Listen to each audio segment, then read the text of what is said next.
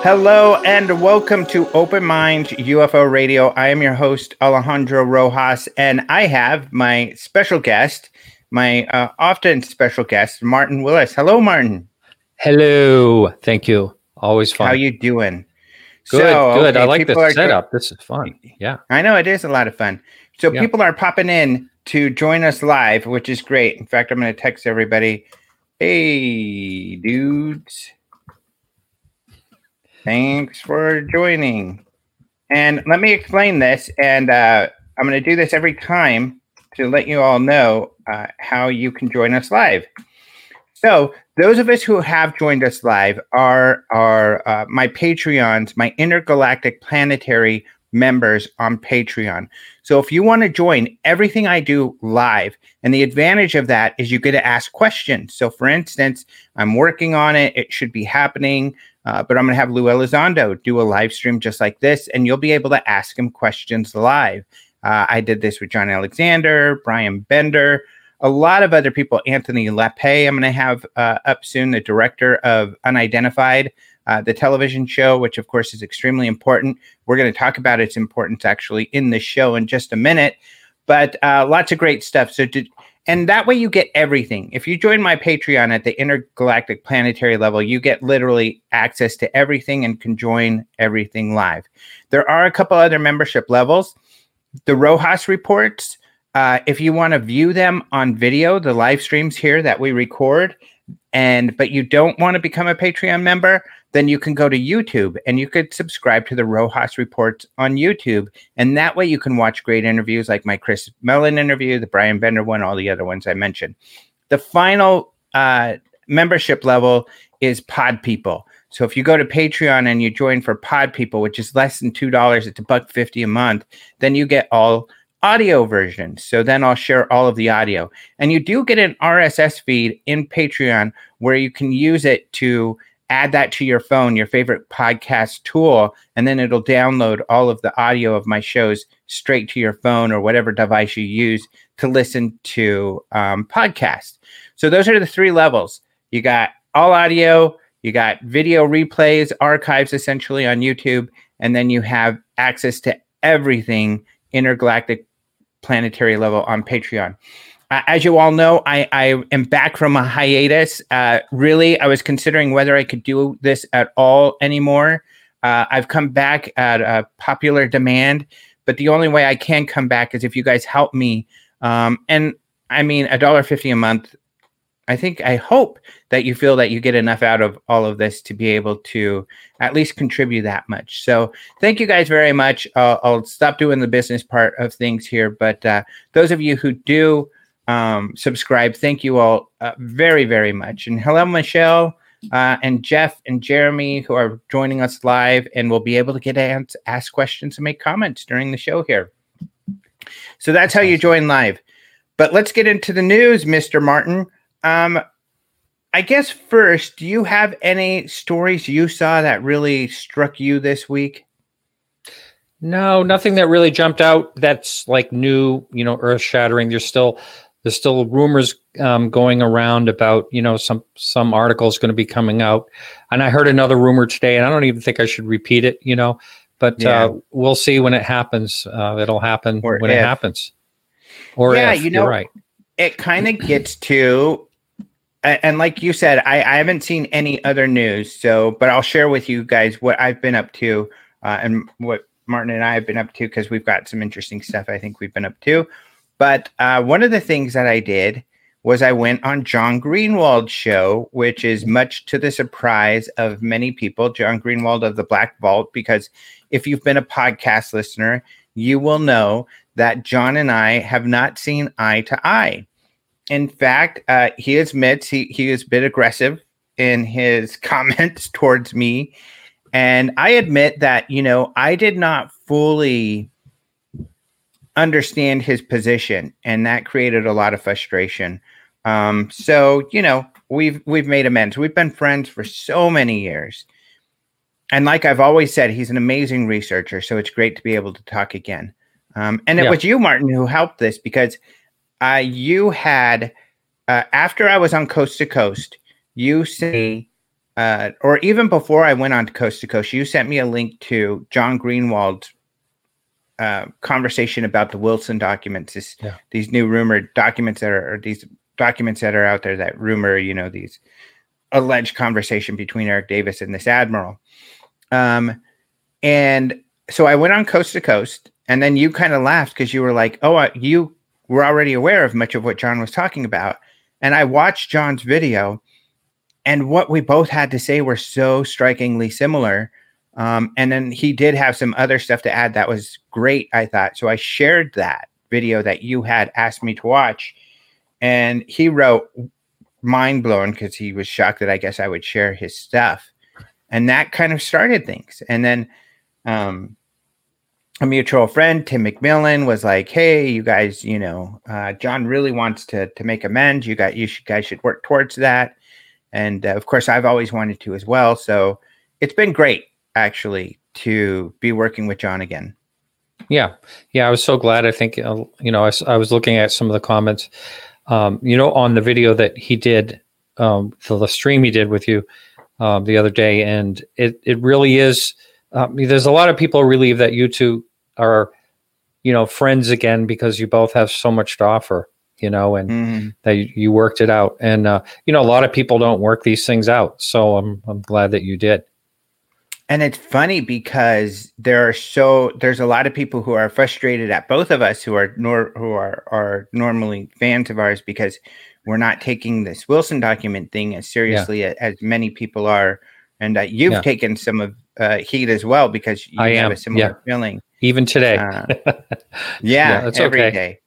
Yeah. John even apologized. Sorry if you're taking more heat. And I said, dude, we take heat when we wake up in the morning, just for waking up in the morning. So that's just normal. But somebody asked, and thank you, Josh, for answering the question. Somebody asked, please add an option to contribute more, perhaps just a PayPal account for random donations. Kurt, thank you so much for the sentiment. YouTube actually has an option where you can do that, but you can do that on Patreon. I don't really solicit that sort of thing. I like to give people, something for their donation. So that's why if you join at those different levels, it's a ton of help. That's a big help. So if you're joining at that intergalactic planetary level, thank you so much. That's a big help. I don't mind taking bags of cash. I'll just put that out there. Oh, yeah. I'll bet you don't, Martin. But getting back to John Greenwald, because it was something that you had mentioned, we had talked about, what was it that you said that triggered? It was something that John Greenwald and I had talked about. What did you say? On the news, there was something you saw. I did? We'll get back to it. All right, help us out in the chat room. Yeah. Were you paying attention? But some of the things that John and I talked about were the MJ-12 documents, and this is one of my frustrations, to be honest, is that the MJ-12 documents have a history. The guy who first claimed, that MJ-12 was a thing is Rich Doty. And he did it in a document that he says was a hoax document that was created to make this guy, the scientist, believe that he was seeing UFOs and aliens, which is what he thought he was seeing, when Richard Doty says he was actually seeing secret projects on the base in Kirtland Air Force Base in New Mexico, just outside of Albuquerque.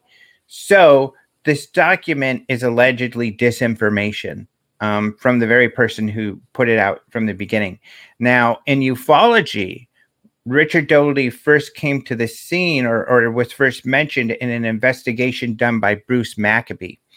And he was investigating a UFO sighting at an Air Force base.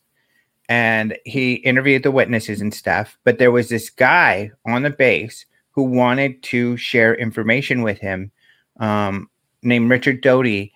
And he shared these wild stories that made no sense and claimed that these witnesses had seen something they didn't see. Bruce Maccabee talked to the witnesses and others, and they were like, no, here's what happened. So Bruce Maccabee determined, I don't know who this Richard Doty guy is, but he's a liar. He just lied to me. And that was essentially the story. So, I mean, this guy has been sharing falsehoods since the beginning.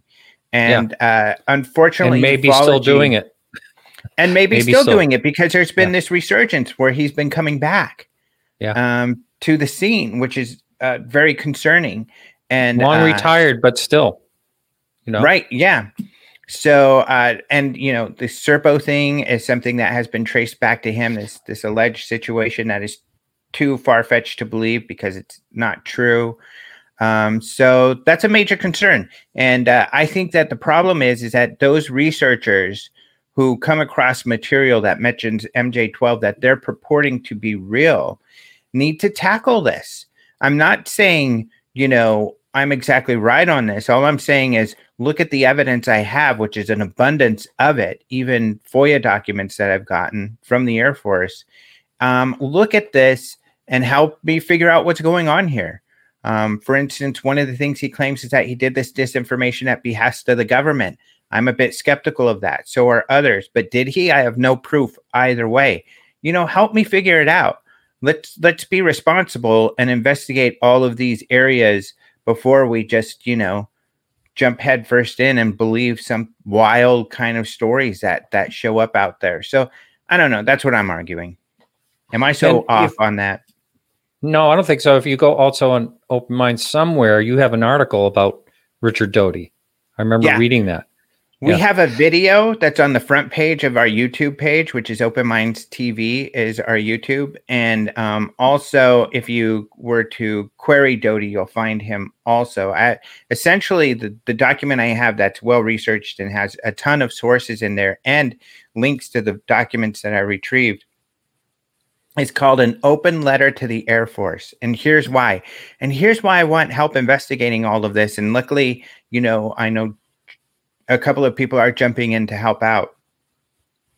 This is called An Open Letter to the Air Force because Richard Doty was actively and admittedly putting out hoax documents he was creating, misinformation out to the UFO public. This was in the 80s while he was an Air Force, in the Air Force Office of Special Investigations. He was an officer in that group. Now, Air Force Office of Special Investigations, he's making it sound like it's some sort of intelligence organization, like he was doing counterintelligence essentially against U.S. citizens, which is not legal. But that's not true. They're a law enforcement organization. So what he's claiming he did is not only illegal, it's outside of the realm of essentially what AFOSI would do. So, so those are some more problems with this whole thing. But my question was, so later on in his career, there's evidence in his, employment records with the Air Force that he got in trouble for something later in his career. He got demoted to a position. The way John Alexander put it is he would be the guy that if you went into the officers club, he would be the guy that has to get you your tennis rackets or, he's like an attendant. Of course, people are saying, no, that's not what he did. But what John Alexander is saying, he was very heavily demoted to, now doing like service jobs is all he could do at the end of his career. Was he demoted because of his, hoaxing people? We don't know. John Alexander thinks so, who's a retired colonel who would know this sort of thing. He was also an inspector general in the Army. He's the type of person that would know. But he doesn't know for sure either. Richard Doty has spun these tales about some kind of espionage he was involved with and covering up his sources. And, his superiors wanted him to reveal sources and some kind of crazy, of course, story, just like all of his crazy stories. So we don't really know why he got demoted. But the Air Force needs to tell us, why was your guy, while he was an agent with OSI, why was he sending out this disinformation? Was this at your behest or not? Was he demoted for it or not?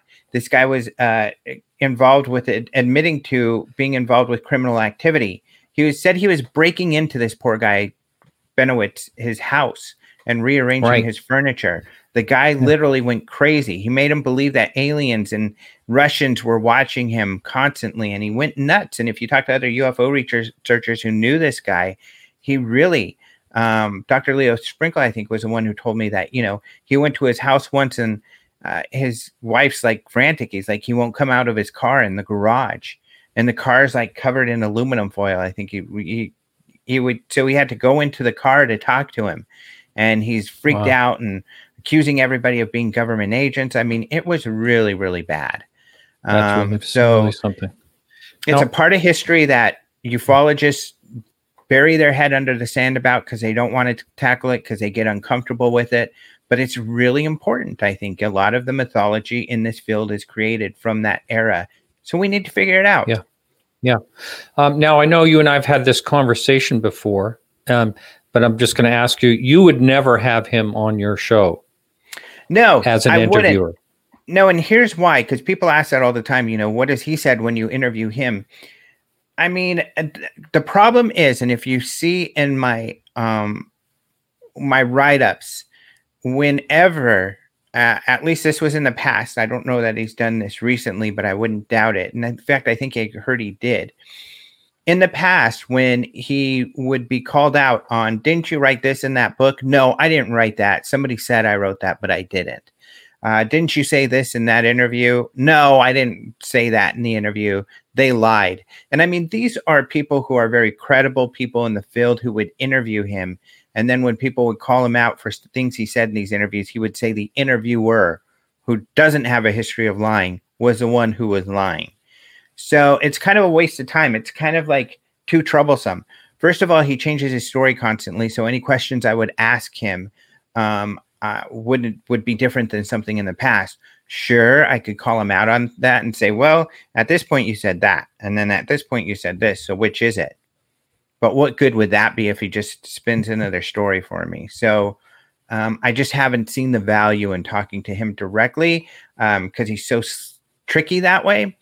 So I've just, researched all of the facts and established information that is out there. And that's what's important, because a lot of people say, oh, you're just reporting the work of, let's say, Mystery Men by Mark Pilkington, or by Greg Bishop and his book, Project Beta, both of which are great pieces of work about this situation. However, those both heavily rely on interviews with Doty. In fact, the majority of both of those pieces of work are based off of interviews with Doty, and that's the hard part. If he's changing his story constantly, he can't be the main source of information. We need more credible sources of information to check this information. That's why I went to the Air Force and other sources, as you can see in my piece on this. Now, didn't he was on some movie or documentary where he actually goes into this whole topic about actually physically seeing aliens. Did you hear about that? Yeah, he's got so many different stories about aliens and Roswell and really wild stories. So he comes up with new ones all the time. He really does. And it doesn't take much research to look into that. And some people have criticized me. What does that have to do with the Wilson documents? Well, it mentions MJ-12. And with these Wilson documents, the people who are purporting it to be a real situation, what this admiral had said, of course, this admiral is denying it. They mention MJ-12. And they also purport this other document that really, Paul Dean is a great researcher out of Australia. He has torn this document apart, demonstrating, all the obvious red flags that make it an apparent. It's difficult to say it's not a hoax, let alone that it's about MJ-12. The people who are purporting these things to be real are just not addressing these red flags and these major issues.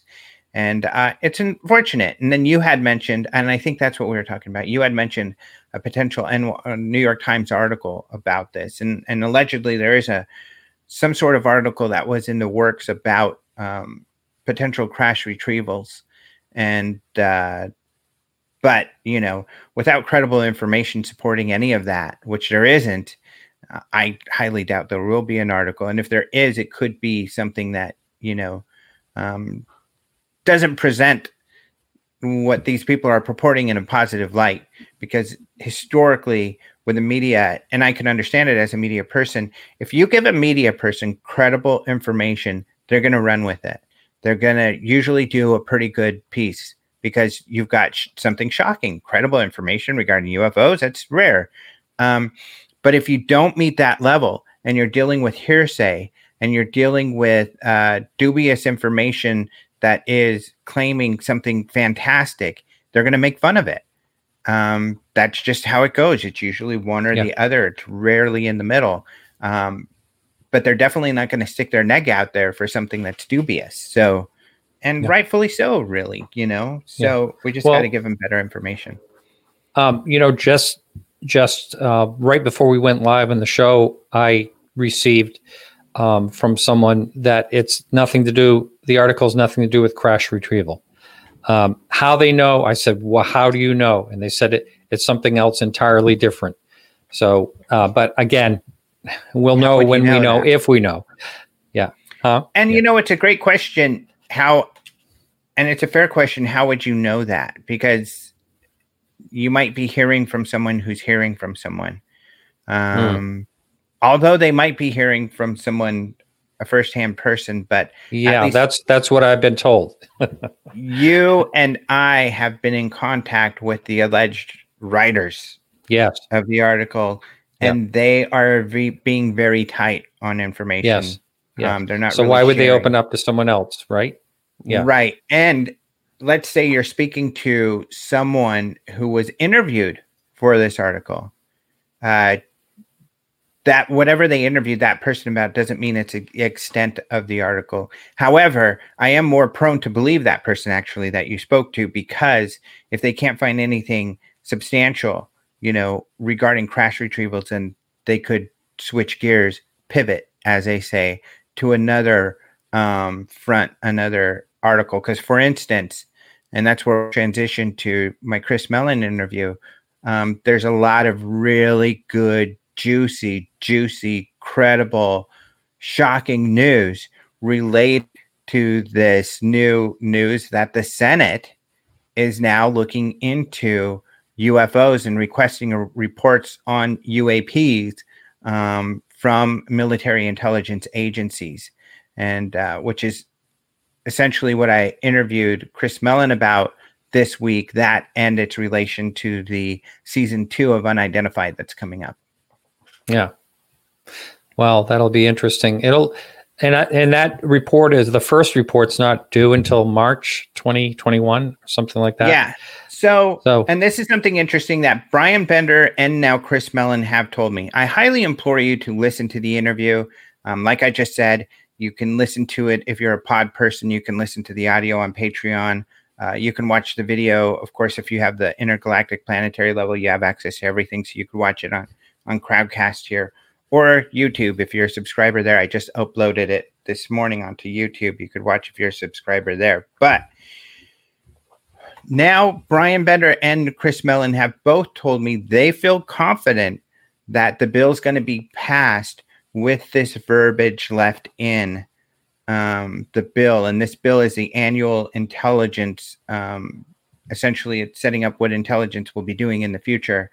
And this request, for those who don't know, like I said, is from the Senate Select Committee on Intelligence, the SSCI, as it's known. Everything's got an acronym.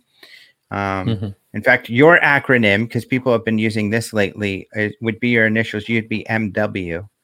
So MW, the SSCI, has requested that these military intelligence agencies provide UAP reports. They talk about a UAP task force that is kind of coordinated to do this. They're headed by the ONI, the Office of Naval Intelligence, even though I guess originally this was ATIP.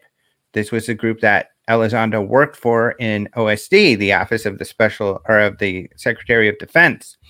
But ONI has kind of taken the lead because all of the witnesses that have been briefing everybody have been from the Navy. So, for instance, Fravor, the other pilots, jet fighter pilots that chased the Tic Tacs and stuff, those were naval pilots. And the Navy has aiding in bringing those people around to be interviewed. So the Navy's kind of taken point, and that's why they're called out in particular on this. I see. How about that? Go ahead. No, I was just saying, if anyone in the chat room, I'm just reminding them that they can pop a question in there for us while we're on different topics, if you'd like, and we'll try to answer them if we can. So this Chris Mellon interview, I'm really proud of it too, because I haven't seen anybody else interviewing Chris Mellon. And as far as I know, I'm the first one out with a story. So I have a story on Den of Geek. The angle from that article on Den of Geek is, how did unidentified influence the Senate to ask for UFO disclosure, essentially. And so that's the angle of that story, where I took excerpts from the interview. Of course, the Rojas report, you can hear the whole interview. But in that, he essentially said, there's no doubt that we at To the Stars had a lot to do with the creation, this report request is the way he puts it. And I think that is accurate. It'd be hard to argue otherwise. He has written in the Washington Post an op-ed. He also wrote an article in The Hill where essentially he was telling the Senate they should do exactly this. The other thing is that we saw even on the first season of Unidentified, them taking witnesses, Navy witnesses, to Washington, D.C. So there should be no doubt. Not only that, Chris Mellon himself worked for the SSCI. He was the staff director in the early 2000s. So he worked for the Senate Select Committee on Intelligence.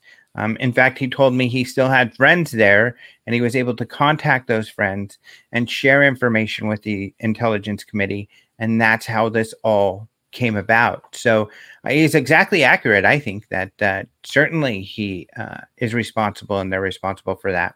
I mean, have you seen people questioning that at all, or how do you feel about it? No, I haven't. No, it should be interesting. We had a question pop up. Did you want to address that? Sure. Yeah, I thought that was the technology. Now the question is, do you have an opinion on the alleged Navy patents for anti-gravity technology? And I think that was more of a theory. Wasn't that more of a theory than? Yeah, those are really weird in that they are real patents. In that sense, they're real.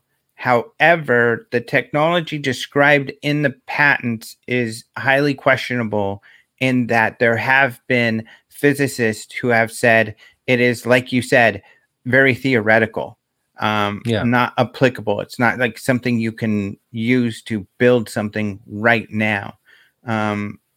Is there some sort of black project going on where they're using this sort of thing? Was another question people had asked.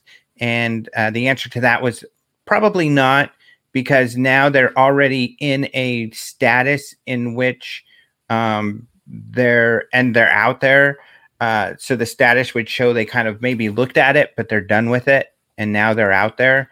So at least the people I've talked to is that the indication is that, nothing was done with them, and they are theoretical. And it could be just that some organization was looking at it to see if they could apply it to some other project they were doing that didn't work out. And so, but they are very interesting because, and if people are unaware, there were some Navy patents. I forget the name of the person, Salvador or something, Salvador Pais. If somebody knows in the chat, you can let me know. I think that was his name, but you can definitely Google these. I know Danny Silva, I think, wrote an article outlining them. So, yeah. Somebody said, could they have been preemptive patents? In other words, they're patenting this potential technology. So even though it's theoretical, I guess that could be the case as well. It's interesting the Navy would do that, but this scientist, and I think there's an interview with him out there too. I can't remember it because it's been a few months now since I've looked into this, but maybe I'm totally getting this wrong too. But I mean, if someone puts a patent out like that, could other people be curious and try to work on something like that? They could. I mean, the more brains you get together. But when you patent it, essentially that technology belongs to you. So if they did something similar, you could sue them. I see. Yeah. And then there's no incentive because you can't make any money from something that's patented. But, you know, often in business, people will patent something like this and make it known because then they want to solicit contracts, essentially. They want organizations to come to them and say, hey, we want to use this and we'll pay you to use it. So, we'll see. Jeff, who asked that question, says it feeds into the urban mythology that the ONI being the real possessors of the secret knowledge. You know, there's been a lot of rumor in the past about the Office of Naval Intelligence being the guys with the real secret keepers.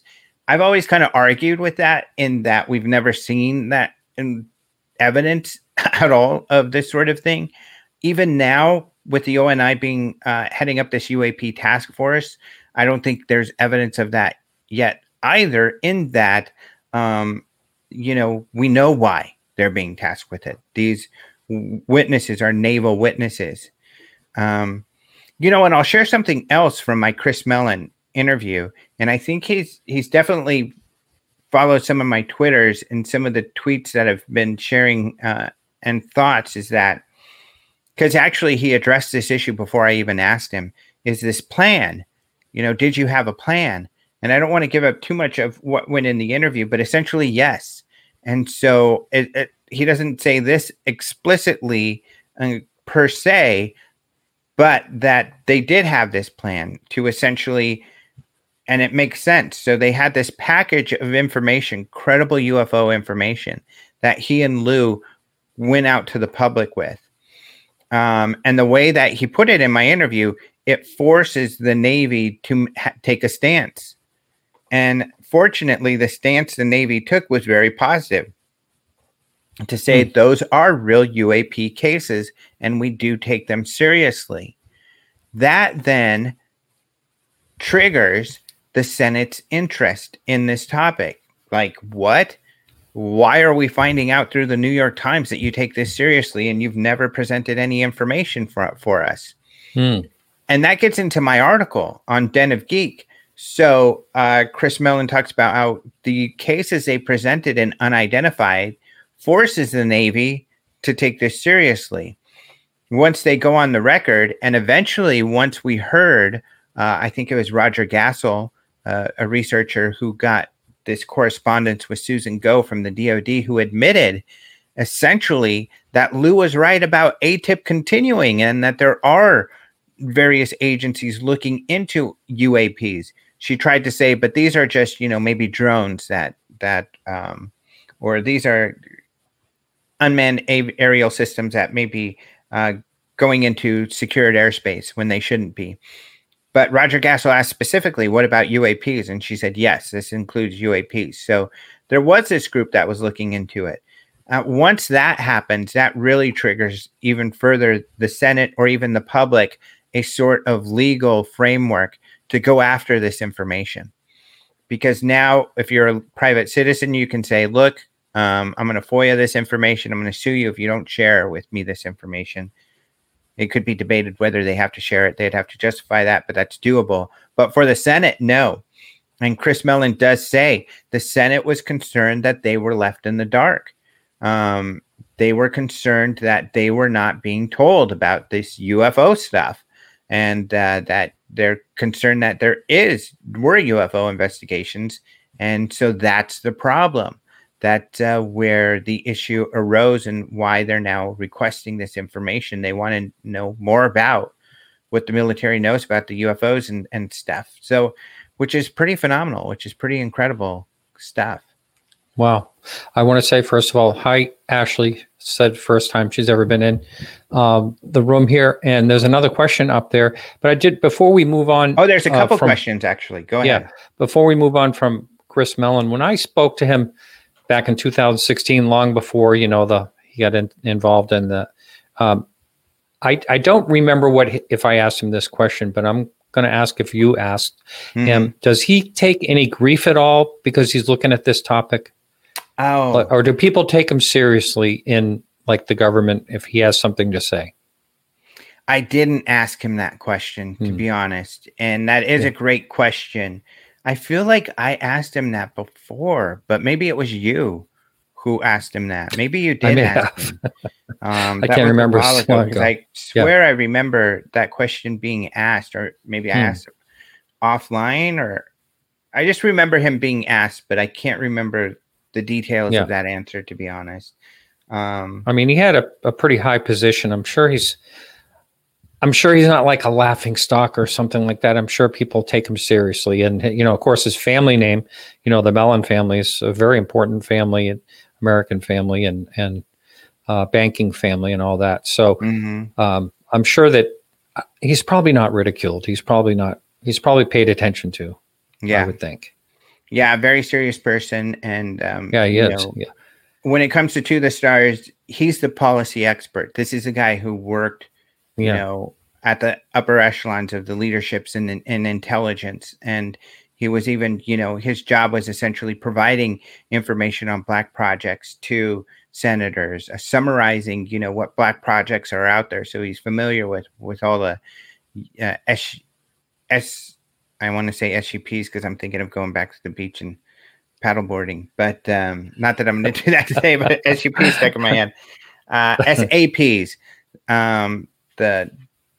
which was what Black projects are, special access programs. SAPs is the official term. Yes. Yeah. I see what you're saying. Yeah. So let's get into a couple of questions. I want to ask this one that somebody asked on the question tool here. This is from Jeremy. How much information do you think that the Senate can actually get, especially if the rumors of the existence of the Black Eagle Trust are in any way true? That trust has been rumored to fund Black budget activities and was said to be originally set up using large amounts of gold and other precious material recovered from the Japanese government stashes following WW2. I am skeptical of Black Eagle Trust.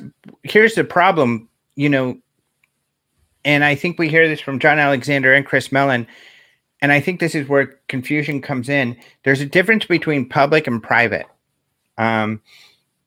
The government has to work a very specific way. It's got rules that are set up. It's got inspector generals like John Alexander and others, the Senate, who are overseeing everything they do because they're getting money from the government.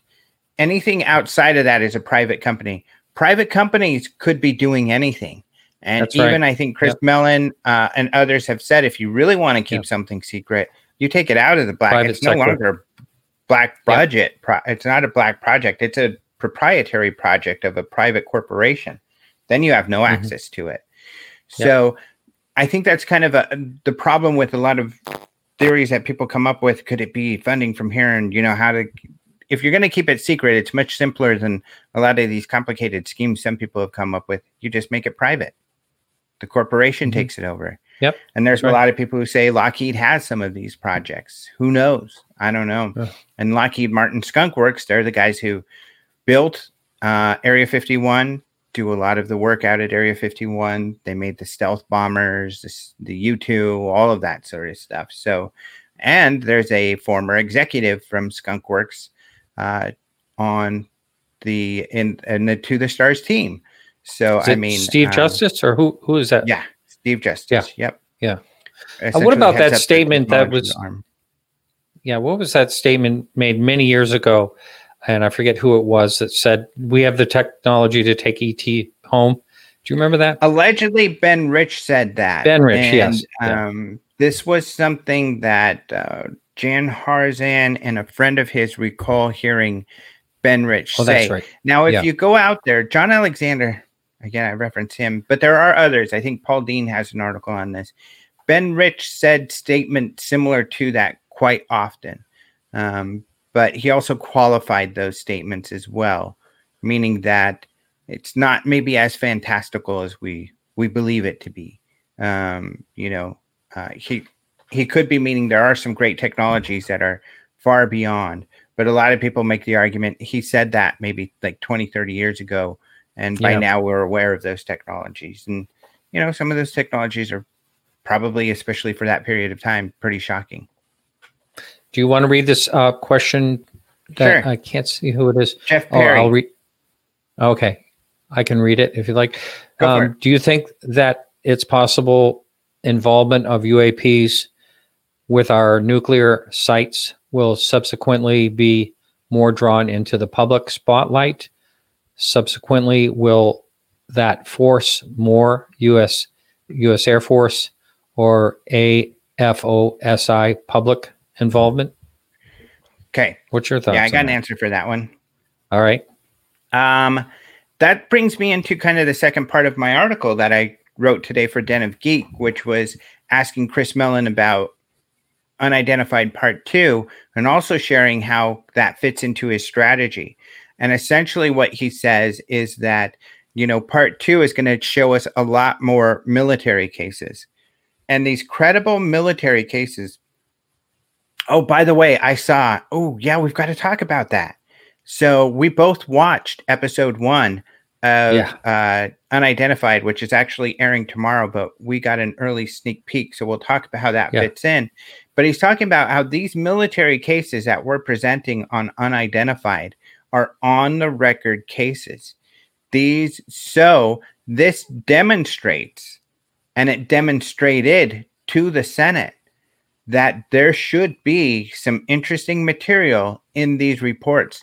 These cases that they're covering, at the very least, should be in these reports that they're giving to the Senate Intelligence Committee. And if they're not, then Chris Mellon is there to say, hey, wait a minute. They didn't let you know about this, and this. You need to go back to them and say, where's this material? So that's the function that Unidentified and the revelations of this sort of thing should serve. AFOSI. First of all, like I said, AFOSI is it's a law enforcement agency. They're not counterintelligence. They're investigating anything that has to do with law enforcement. Perhaps it would be incursions that they would be involved with. That may be. Or they even have sightings of their own. But will it force the U.S. Air Force? It could. I think that's the whole point, is that this should be forcing a lot of these agencies to be sharing a lot of this material, including material we're already aware of. So that's what's going to be terribly, terribly interesting. How is Chris say that they're going to enforce this? And he really talked about this in the TSA Talks podcast, the last one. Well, the Senate has the power of the purse, he says. They're the ones who are giving them funding. And so they can hold back funding. And like in our interview, my Rojas Reports interview with John Alexander, he told us funding is everything. When these guys are deciding what information to share or not, their number one concern is going to be how to preserve our current funding, or kind of give the impression that we have information that would make it so you want to give us money to do more research on these things because we're the guys who hold the keys. So funding is what it's all about. It's all about the Benjamins. It's all about getting that money. So so those are kind of the mechanisms in the way that some of this will get into the public. Right. Great question. But episode 1, season 2, Unidentified. What'd you think? I got to tell you, I watched the whole season last year, and this by far is my favorite episode. By far. Really? It's really, really good. And I spoke with Anthony LePay the other day and basically told him the same thing. It was just incredible. And he told me what happened. Basically during the summer, he got about 1,000 emails from people that had a lot of them in the military who had witnessed things. And so he weeded that down to like 50 and then weeded it down again to like 12. And this is reflecting in the first episode, just the first part of it. Just the first part of it. Boy, was that Here's what really I liked good. about it. I loved it too. I really loved it. Now, and so far I've heard just positive reviews out of the people who have seen it. Have you heard anything negative? Yeah, not negative at all. I've talked to 2 people. I could see people kind of be disappointed in that these are just military cases. Although I don't know why anybody should be disappointed in something like that. But what's unique about these UFO cases is you've never heard of them before. That's right. They're first time told. Yeah, brand new cases, first time told. So it's so refreshing to see, brand new cases instead of the same old cases, gone over and over again on all the other shows. Not only that, I think production wise, the show is really tight. It's like better than the past. It's kind of like in the last season, it was almost like it was kind of using different tools from different reality shows. But this one feels solid, like they've got their own way of telling a story, and it's credible, it's exciting, it's professional, but it's cutting edge. I absolutely love it. And then the camaraderie with Lou and Elizondo and Chris Mellon, these military or at least defense guys talking with these military guys in language and working together, because it's not like let's just hear from this witness. It's kind of like let's bring in this witness who's one of our brothers, who's one of our fellow military, and let's hear what he has to say, and then talk with him and work out what the heck could this have been. So they even rely on the expertise of the witnesses, because these are witnesses with expertise. I mean, they're B-52 pilots or otherwise. And one from Afghanistan that had quite a sighting too. One of the things I also liked about it, and the production, you're right, is really, really good, is also that last year Lou Elizondo seemed like a real big part of it, and there was a lot he was involved in talking all throughout the show. This, he sort of steps back a lot and lets other people, the witnesses, talk. So I really thought it was very, very balanced and really, really good in that respect. Yeah, I've talked to Lou, and that's one thing he liked about it, because he doesn't like attention. He doesn't like being a focal point, and he likes that this is made, this is more of a team effort type of thing, where it's not just following him. It's more like, these witnesses coming over and all these people working together on something. Yeah. It's great. And so I'm really excited for this season. We don't want to give too much away, of course, but, one part of it's in Vietnam, which there was a lot going on in Vietnam, according to a lot of people. Also, Chris Mellon told me that there's a great NORAD case where they were tracking an object that's going to be in season 2. And this is in my Den of Geek article from today, actually. So he gave that as an example of one of these cases that better be in these reports, that indicates, these reports should be including some good information, some new information that should be enlightening and compelling to the Senate when they get these UAP reports. So yeah, a lot of important stuff going on. So I think we ought to start to wrap up. So if there are any more questions that you all have in the chat, please get those questions in. But I think, what an exciting time it is. And talking with Chris Mellon, and then I did have some conversations with Lou Elizondo, recently, that really, I'll reiterate this as well. When Chris and Lou put together this package of information of compelling cases that they had looked at and knew about, to run with that with the public once they got out, a lot of people were thinking, well, why aren't they looking for new information? And I think this answers that question, because essentially this package is like their football, they're running with what they got. Getting buy-in from the witnesses, getting buy-in from the Navy, because these were Navy cases, and then running with that to the Senate and running down the field. And now they've scored this touchdown, but they've talked about how there's other stuff out there. Stage 1 or maybe stage 2 or stage 3 or whatever stage of this plan they're in. But a major goal of this plan was to get the Senate to pay attention and do what Chris Mellon asked them to do a year ago in his Hill article to request more information. Now they're doing that. So the next stages will have to do with a lot more new information coming to light. So what I'm saying is, I think we can be very hopeful, and I don't think that we're going to be disappointed if we expect there to be a lot of new, great information coming forward, not just in the second season of Unidentified, but when, like you said, that report's due in March 2021, when those reports start to come out, a lot of information there. And I think a lot more information is going to be shaken loose as the whole credibility of this topic continues to be continues to rise. Yeah. I agree. It'll be self-perpetuating. I'm sure the more people feel comfortable with it and see that it's okay and that it's there's an interest in it, the more people will open up. Mm-hmm. From the military, whatever. Maybe there's some people that have never stepped forward before.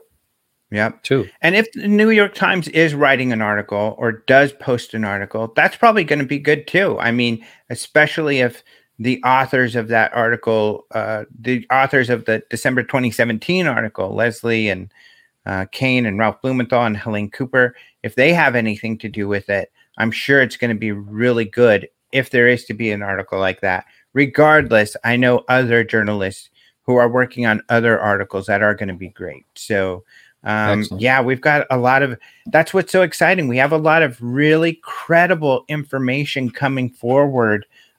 So the dubious stuff, we just don't have to waste. I feel we don't have to waste our time on, especially I have a limited amount of time. You too. So there's much more important things to really be focusing on right now and not lose our focus, because we've really got to be diligent. And I'll say this too, I've got a lot of articles I'm working on that I'm going to start getting out here soon that pinpoint on different aspects of what has been going on in the last couple of years that I think is very important.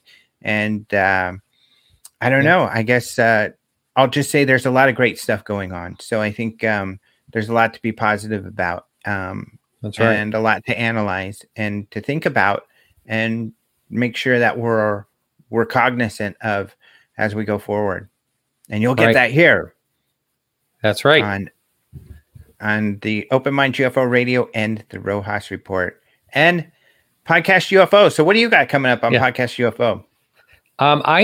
Let's see, next week I have Nigel Watson next Tuesday from the UK.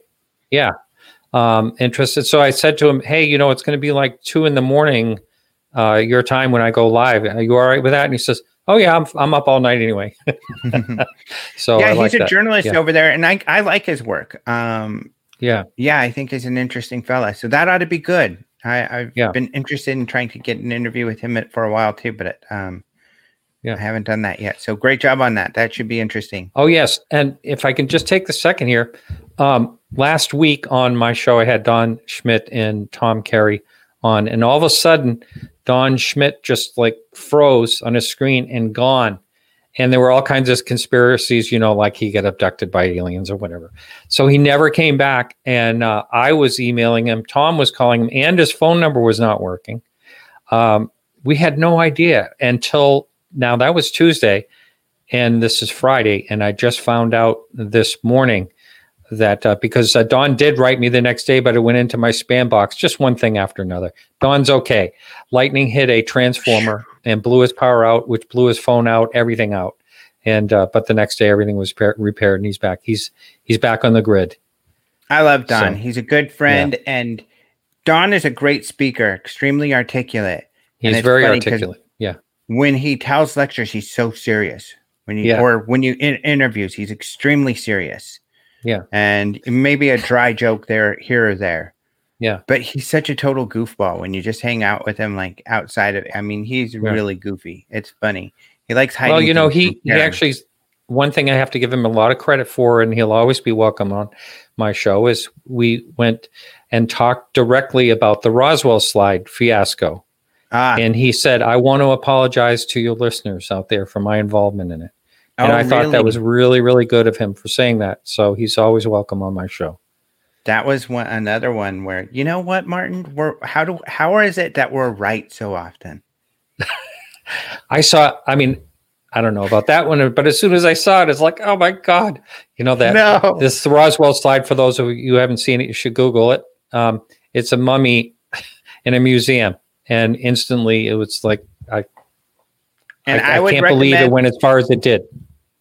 I would recommend that you go search Roswell slides on the openminds.tv site, because I was really covering the investigation of it. And like you said, it seemed terrible from the get-go, but there was some great work out there that really revealed what was really going on. Instantly. Essentially, it was a mummified Native American young man from way back. So yeah, check that out if you want, or if you just don't want to deal with old hoaxes, then ignore it. And I would not blame you at all, because there's much more important stuff to look at. So Go check out my Den of Geek articles. If you check out my Twitter, all 100, or just go Open Mind stuff, Open Minds TV Twitter, Open Minds TV Facebook. I'll start to update the website this week. There's been some stuff, as I told you, I had to get the website running again. There's still some stuff going on where it may experience some very short downtime as I am converting some things over. But regardless, I don't want to wait updating. So I'll start updating that this, hopefully this week, maybe today, but definitely next week. You'll see a lot more articles and everything coming out there, so you'll be able to find everything. Jeff Perry says, thanks for the great talk. Thank you, Jeff Perry, for the great questions. You helped make this a great talk. Thanks everyone Ashley, that came in. Kurt, Karen, Michelle, all the people I'm missing. Thank you all so much for joining live. And then thank you to all the listeners who listen to the podcast. Even if you're really cheap and you don't want to give me a dime, and you're listening to this podcast free on your podcast service, even you, thank you for listening. I do. Yeah, we love you anyway. Appreciate. Yes. Yeah, we love you anyway. Any way you want to listen to us and be involved is wonderful. So thank you all very, very much. And until next time, are you going to try this with me again? Until next time, adios, muchachos. Good job. That was a little better this time.